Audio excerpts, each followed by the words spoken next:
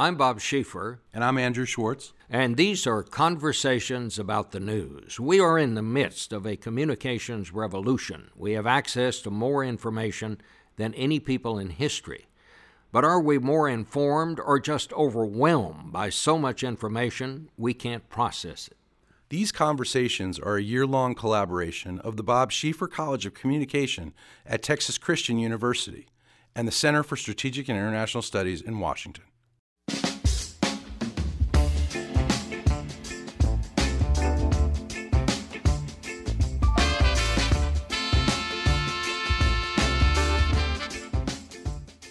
Today we have with us Jim Bankoff, CEO of the highly popular digital media company Vox Media. Before joining Vox, Jim was the executive VP of programming and products at AOL, where he had popular websites such as MapQuest and MoviePhone.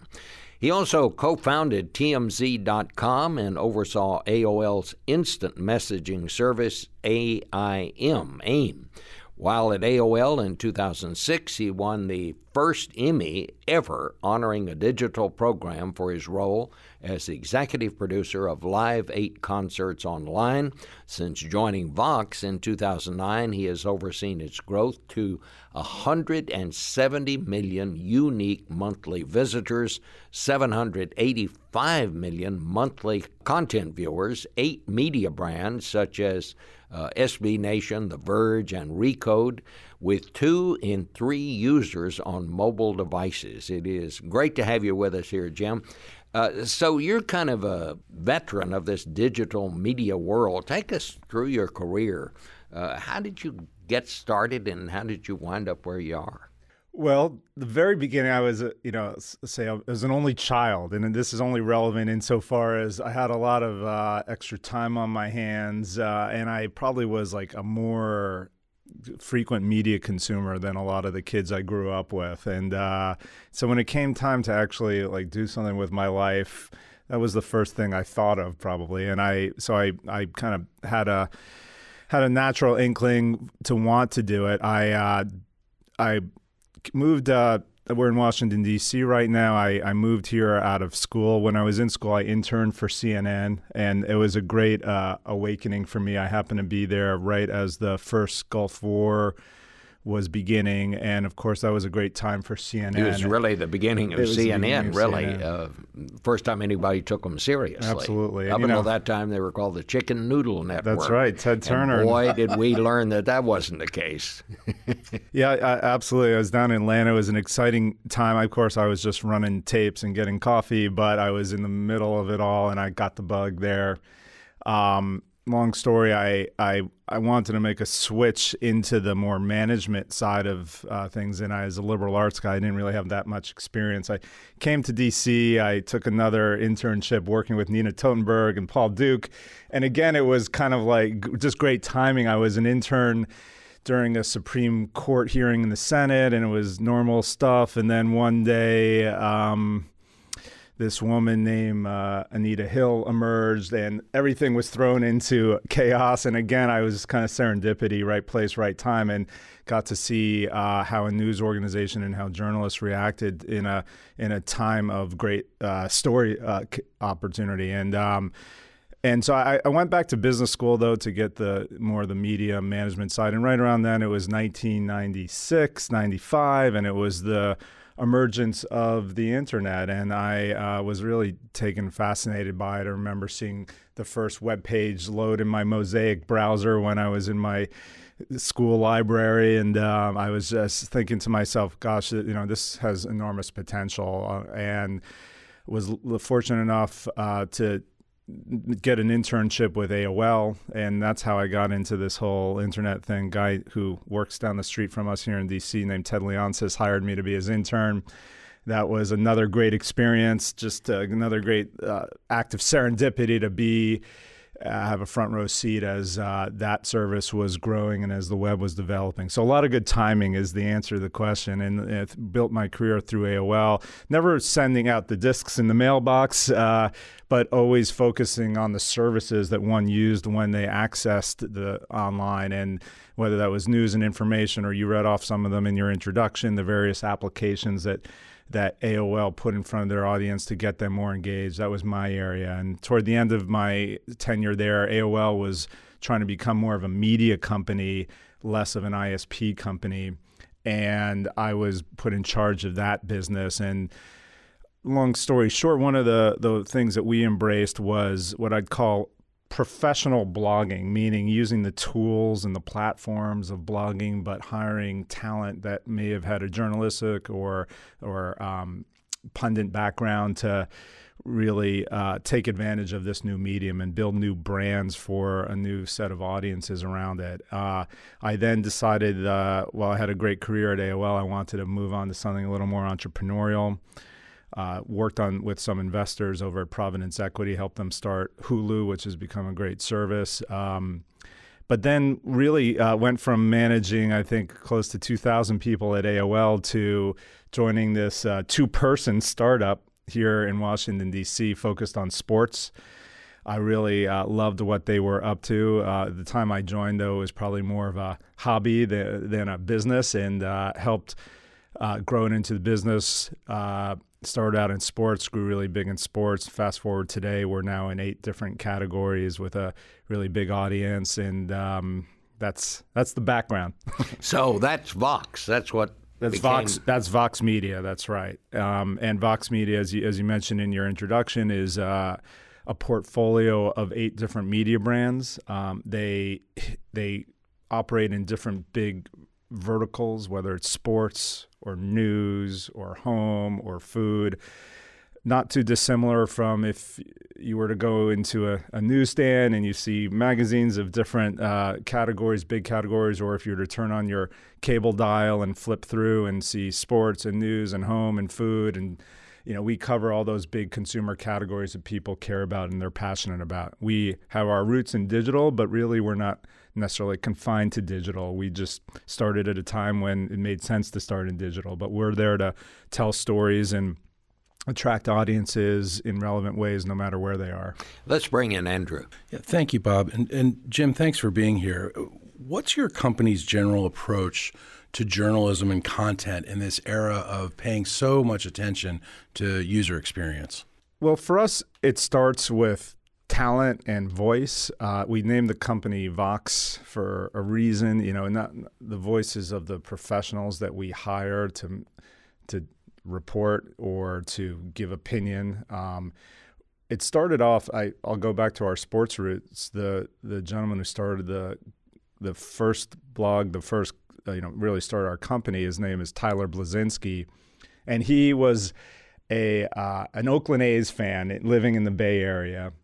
And if you know anything about that team, first of all, not that many people care about that team nationally, but even in the Bay Area, you have the San Francisco Giants. So even if you're a baseball fan in the Bay Area, as an A's fan, you feel like a second-class citizen. The Cron and the other Examiner, these organizations would give it the shorter shrift. And he got fed up with that. And it was right at a time where he could actually do something about it. And he decided to start a blog. And it would happen to coincide with the emergence of Moneyball and Billy Beane. And he chronicled that phenomenon. He got access to the team because he was really the only one who put in the time. He knew his stuff really well. He was a former journalist, and he knew how to become an expert on a topic. But he took a different take on it, which was, I can be informed, but I can also be passionate about my topic. And since it was sports, he was able to actually celebrate the fact that he had bias. He was a fan of the team. It didn't mean that he was going to blindly support the team. In fact, he could be, as many fans are, the most critical arbiters of the team. But he took a different approach than his colleagues in the newspapers were doing or elsewhere. And as a result, he grew something big. He also knew how to use this medium as opposed to just being a columnist or just being a radio sports host. He was able to use the technology at his disposal, plus his subject matter expert, plus in his case, wit and analytics. Baseball lends itself to statistical analysis, which the newspapers and the other media outlets really weren't buying into at that time. And so he had a different approach. That was The Voice. Now, fast forward to answer your question, whether it's Walt Mossberg, who you've interviewed on this show, whether it's Kara Swisher, his partner, whether it's Ezra Klein, who runs our Vox.com brand, or the hundreds of people like them throughout our properties, they all have the same things in common as our first Oakland A's blogger. They are subject matter experts who are trained and understand their topics and understand the sources around their topics. But they also understand how to grow audience and how to appeal to audience. They also have a voice that is unique and differentiated that can gain an audience. So they're not just doing the same stuff that you can get elsewhere. They know how to do it in a unique way. And that's really been the biggest key to our success. Now, we pile on top of that a healthy dose of technology, a healthy dose of understanding how to use data so that when our talented people create something that is relevant, they can find the appropriate audiences and make sure that that content that they create garners as big an audience as possible. That's where the technology and the data comes in. The design is also a big part of it. We want it to look good. We want it to feel good. We want it to load quickly on your phones.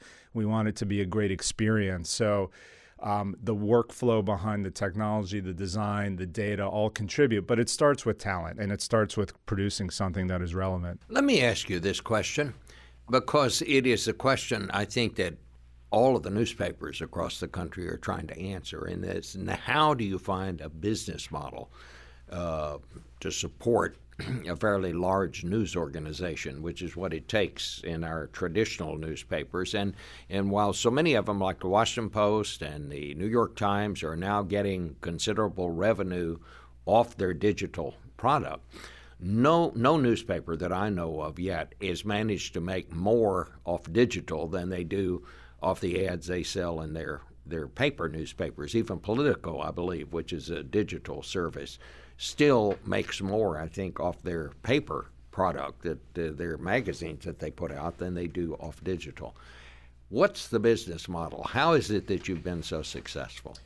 Well, one of the ways to answer that question is we didn't have a choice. We didn't have a newspaper that was making gobs of money or a TV station. You know, at the time, that would seem to be a disadvantage. I joke around. I have a lot of friends who run media companies, and I say, I don't have that problem of all that cash flow that you have, which can become something that you have to wind up protecting as opposed to something that you can you want to disrupt, right? So that has now become our advantage in that we can wake up every morning and think forward about the future as opposed to thinking about protecting something. We can move with alacrity where others might be stymied because they have to think about something that might be declining for a good part of their day. So it starts off with having the freedom and the ability to move quickly and to change and to embrace new models. And in fact, culturally, our team, one thing I always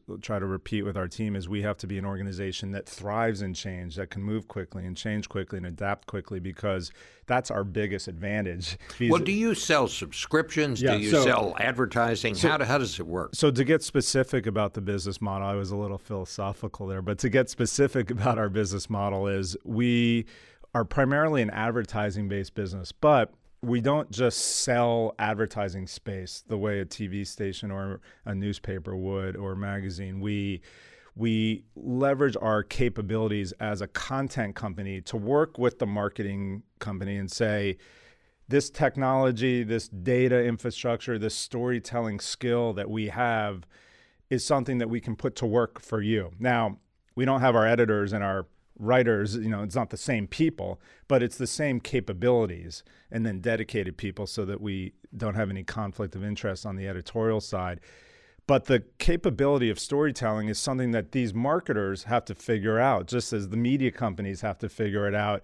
If you're XYZ car company or packaged goods company, your audience has shifted online, and the traditional means that you have of building your brand by producing a beautiful TV commercial or a beautiful magazine layout, that's changing because those audiences are just not there the way they used to be.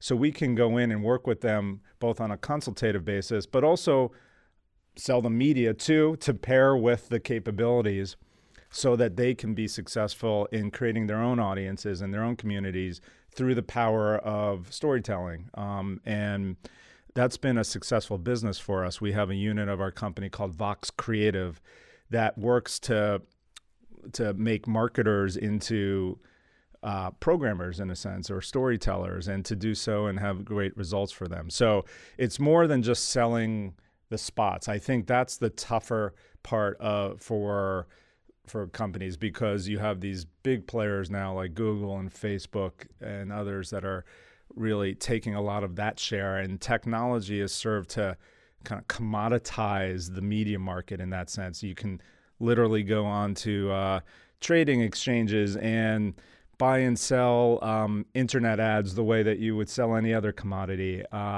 That's not a business that we want to be in. I think that's a tough business if you want to support journalism and if you want to support quality content.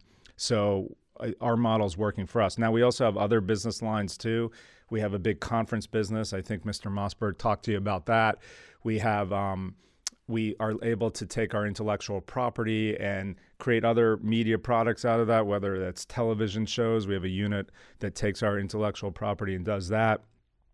I think the lesson that we found, and again, to be a little more philosophical about it, is if you create quality media brands and you create capabilities, there are different ways to extend that into commercial success, and that's what we attempt to do. How many people work for you?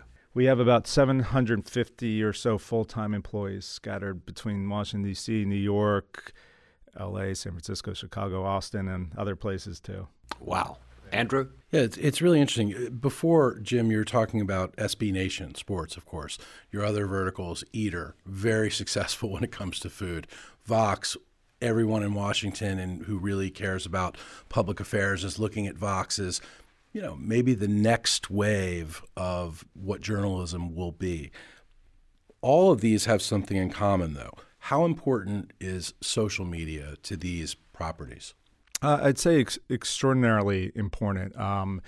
They do all have that in common, and we have grown our audiences through the means that are available to us and the means that make the most sense.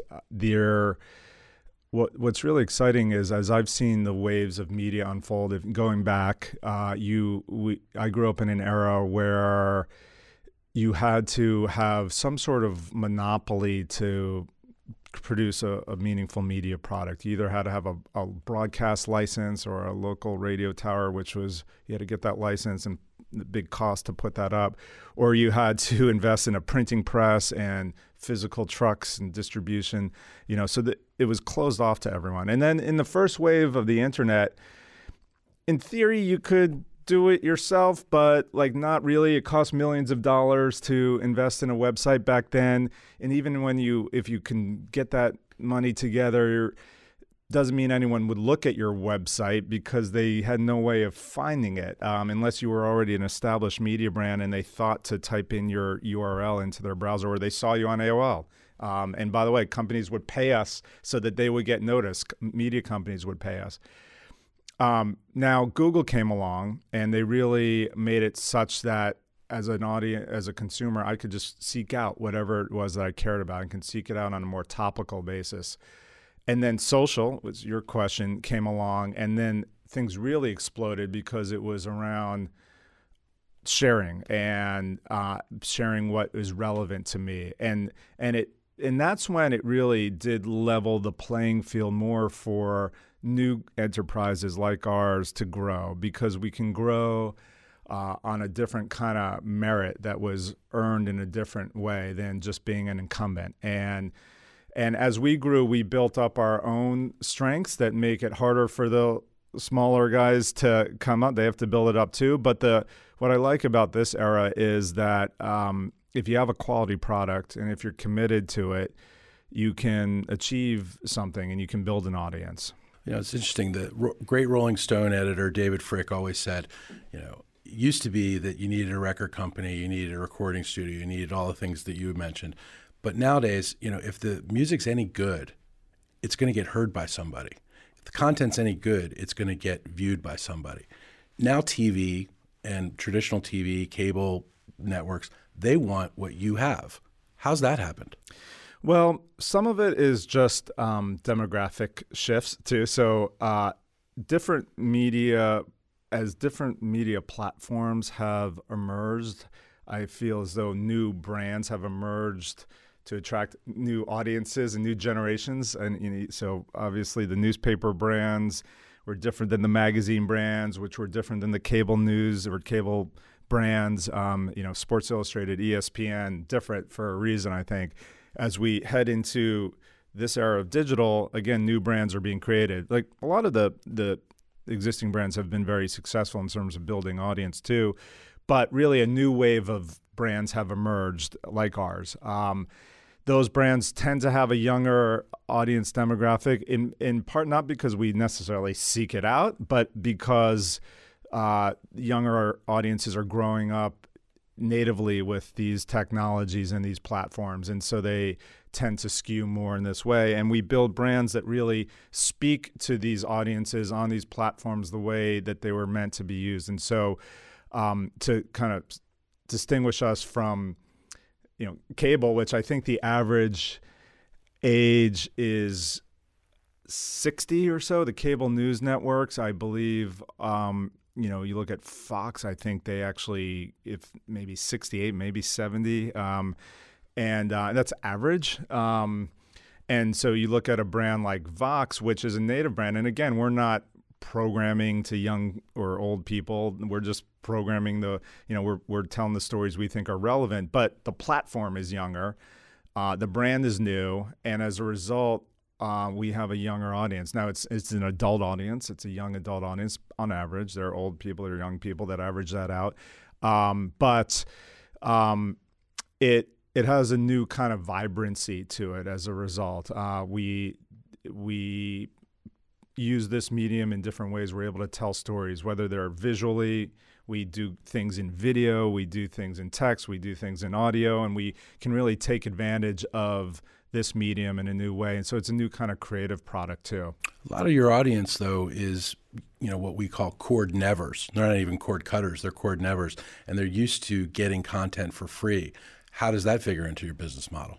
I think it's, I mentioned briefly how we make money, and so it's great for us to have a bigger audience, and not charging is a great way to get a bigger audience. Of course, it has to be a sustainable business, and thankfully ours is. We're profitable, and that's important to us because as it should be when you're running a business. But we are also at a stage in our company where we're aggressively investing in growth. So we could be more profitable if we didn't want to invest so aggressively, but our investors and our company, our employees, our mindset is that we want to take advantage of this opportunity and grow as much as possible. So we believe in this opportunity, and we're doing everything that we can to be aggressive about it. Talk a little bit about what you see your company's role in covering this campaign.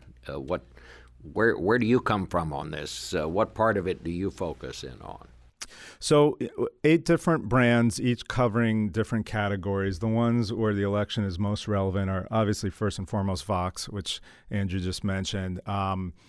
And Vox has a mission. Vox was founded by Ezra Klein, Melissa Bell, Matt Iglesias, 2 of whom came over from the Washington Post. Matt came over from Slate most recently, and they came with a really fully formed notion that, and Bob, I think this kind of talks to a theme of this podcast, which is there's a lot of information out there, and there probably isn't as much context. And reporting is critical to provide that context. There's different kinds of reporting, right? There's reporting on primary source material, breaking a big scoop or a news story, going to a war zone, going on the bus or the plane, I suppose it is, with the election, with the candidates.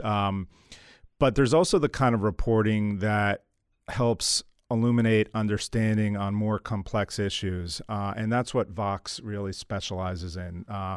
Vox has a tagline that says, "Explain the news." And so to answer your question with regard to this election cycle, Vox covers a lot of things, of course, not just politics, foreign policy, culture, science, a lot of things, but with a particular emphasis on policy, probably over politics. So I think Vox has been really critical, and the success that you spoke of is generated from our ability to help our audience understand complex topics and do it particularly well in formats that have emerged in digital, whether it's podcasts, whether it's Facebook, whether it's YouTube, or other kinds of ways of modern storytelling. But the subject matters are generally really either serious or important. But the work is very deep. I mean, they will talk to experts on their field. They will talk to primary source people so that they can then distill that information. And I think in an era of so much coming at us, that where I live in Washington, D.C., I have the privilege of having a lot of well-educated friends that I see on the sidelines of the baseball games with our children or at a dinner party or wherever. And I'll tell you, even here in Washington, D.C., where we have we're in the bubble and we have an informed group of people here, we can't keep up on every topic in the news. And to say that you are is probably not accurate, and let alone the rest of America who are busy working, busy raising families, equally concerned with the issues of the day. But how can you take all this information that's coming at them in bits and pieces and provide them a place where they can quickly and accurately get context on what do you make of this campaign year? I mean, I think most of us would say we've never seen a campaign like this, but it also seems to me, and I think attitudes, impressions, and all of that always play a part in campaigns. But so many times we're seeing this year that people sometimes seem more interested in attitude than they are in facts, in the issues. I mean, I've been to Trump rallies, and you go out and you ask people out in the audience, why are you here? Why are you for Donald Trump? And they will say, I like it because he speaks his mind. And you come away thinking they're not so worried about specifics. They just like it that he's, in their mind, telling it like they think it is. I sometimes I don't know what to make of all this. Well, you and me both. And, I have my own opinions. I think those are probably less relevant, and probably my opinions are formed a lot by the people who are smarter than me, who are looking at these issues from our team on Vox. But I agree with you. It's unlike no other season, and I think even for our people, we do a lot of serious work across our company, not only at Vox. Just yesterday, I think we have a brand called Racked, RACKED, which is focused on shopping, on style. But they do some serious work around that too, and they did a feature about how Donald Trump's line of ties were manufactured in China. They actually traced through a pretty opaque supply chain to the manufacturers in China, went, visited, talked to everyone involved in it, and gave some real facts behind all this bluster that you hear. And so, just to bring it back to reporting information, I think there's actually a lot of outstanding reporting being done, but I agree that that might not always be where the consumer appetite is. Do you think the American people are more informed now than they have ever been, or are they so overwhelmed with information they simply can't process it? The answer to that might be Yes, as in, both are issues. I think we're living through a structural change. The business models are changing, as we talked about. The creative models are changing, and the good news is that there's more information than ever before. I sincerely and unequivocally think that that's a good thing for an informed citizenry. The tough part is, as we go through this era of disruption, as new brands and new sources are being built, as there's changes and disruption, journalists are shifting their work from one place to another, there's this period where we have to find our new norms, and we have to, as a news consumer, there is more of a burden placed on us, the individual, to figure out who we can trust and where the right kind of information is. The good news is there's more options than ever. The bad news is we have to go through this adjustment period of understanding how to use the information to inform us. Jim, one of the innovations that Vox has come up with to help better inform people and help people get through the enormous amount of information and process the context is something called Vox Sentences. I read Vox Sentences every day. Thank you. Me too. It's one of the quickest ways to get up on the news at the end of the day, every day. How much innovation are you working on a daily basis across these verticals, particularly with Vox, to keep doing that in order to help better inform people?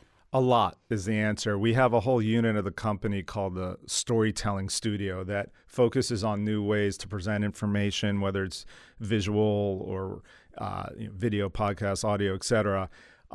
Sentences is one of my favorites too, and it really takes advantage of that newsletter format. A good framework for thinking about this is we're consuming more media than ever on our devices that are in our pockets, and those devices have certain applications. One of the applications, probably the most popular application, is email. So what you're describing with Vox Sentences, everyone should go subscribe, is our email newsletter. But it's really, when you think about it, it is a mobile application because we're checking our phones, we hit our email, and on our phones, we read that newsletter. And that newsletter succeeds because it knows the context in which it's speaking with its audience. Very different context than when you turn on your TV at home or when you browse through a magazine. Another phone application is audio, podcasts, where we are today, right? So this is enabled by the emergence of this mobile platform. Facebook is yet another. YouTube is yet another. We carry around monitors in our pockets with high-speed connections to data. So all these storytelling devices are derived from the shift over to mobile, and it's our job to figure out how to tell the best and most engaging stories, what the formats are. Again, that's done through talent and data and understanding. Well, Jim Bankoff, we want to thank you because you figured out a lot. It's an ongoing process. You have become a very important part of how people get the news. So thank you very much. It's been an honor. Thank you for having me. For Andrew Schwartz, this is Bob Schieffer. But that's not all, Bob. At the top of this podcast, we gave you just a tease of the great music from my friend Aaron Neville's new record, Apache. Let's hear some more from Aaron Neville. I just know this record's going to win a Grammy.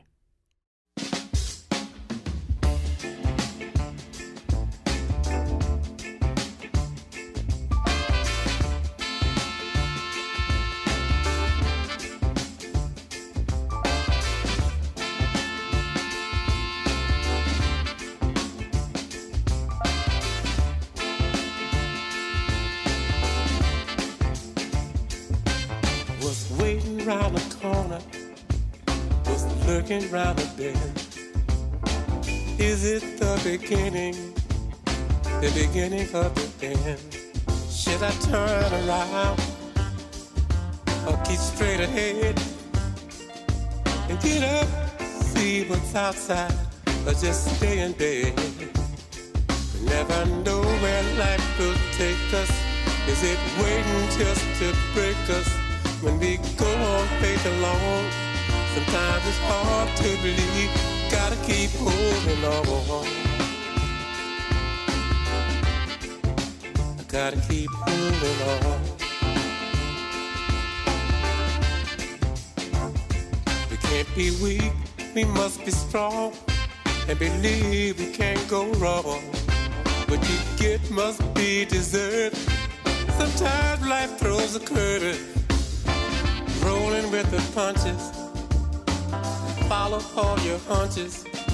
We must go the extra mile and always muster up a smile.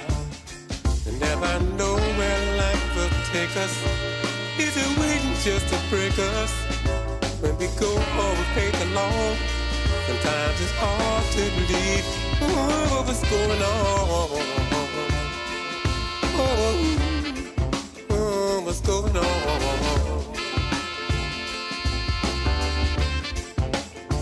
Show me a sign if you're out there. If you hear me, cause it's been so hard. It's been hard, hard to believe what's going on. What's going on?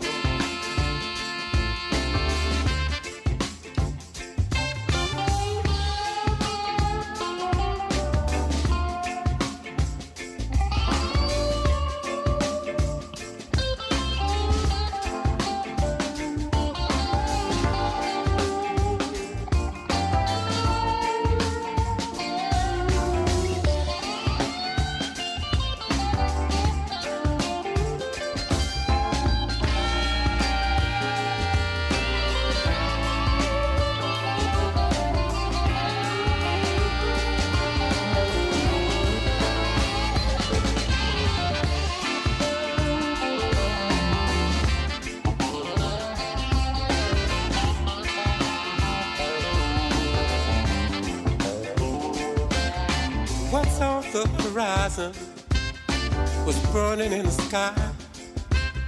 You never know what's coming. It's turning on a dime.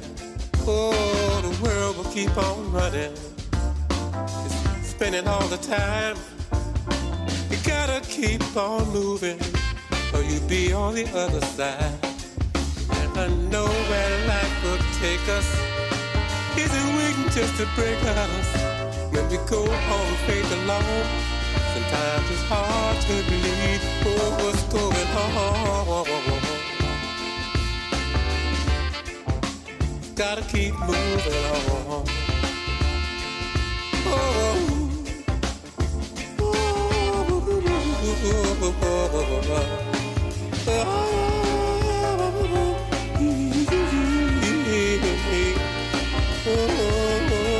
Gotta keep moving on.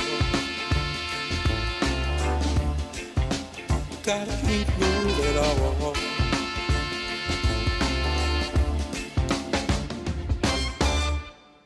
If you like this podcast, leave us a review on iTunes. Visit us at csis.org and check out the Schieffer College of Communication at schieffercollege.tcu.edu.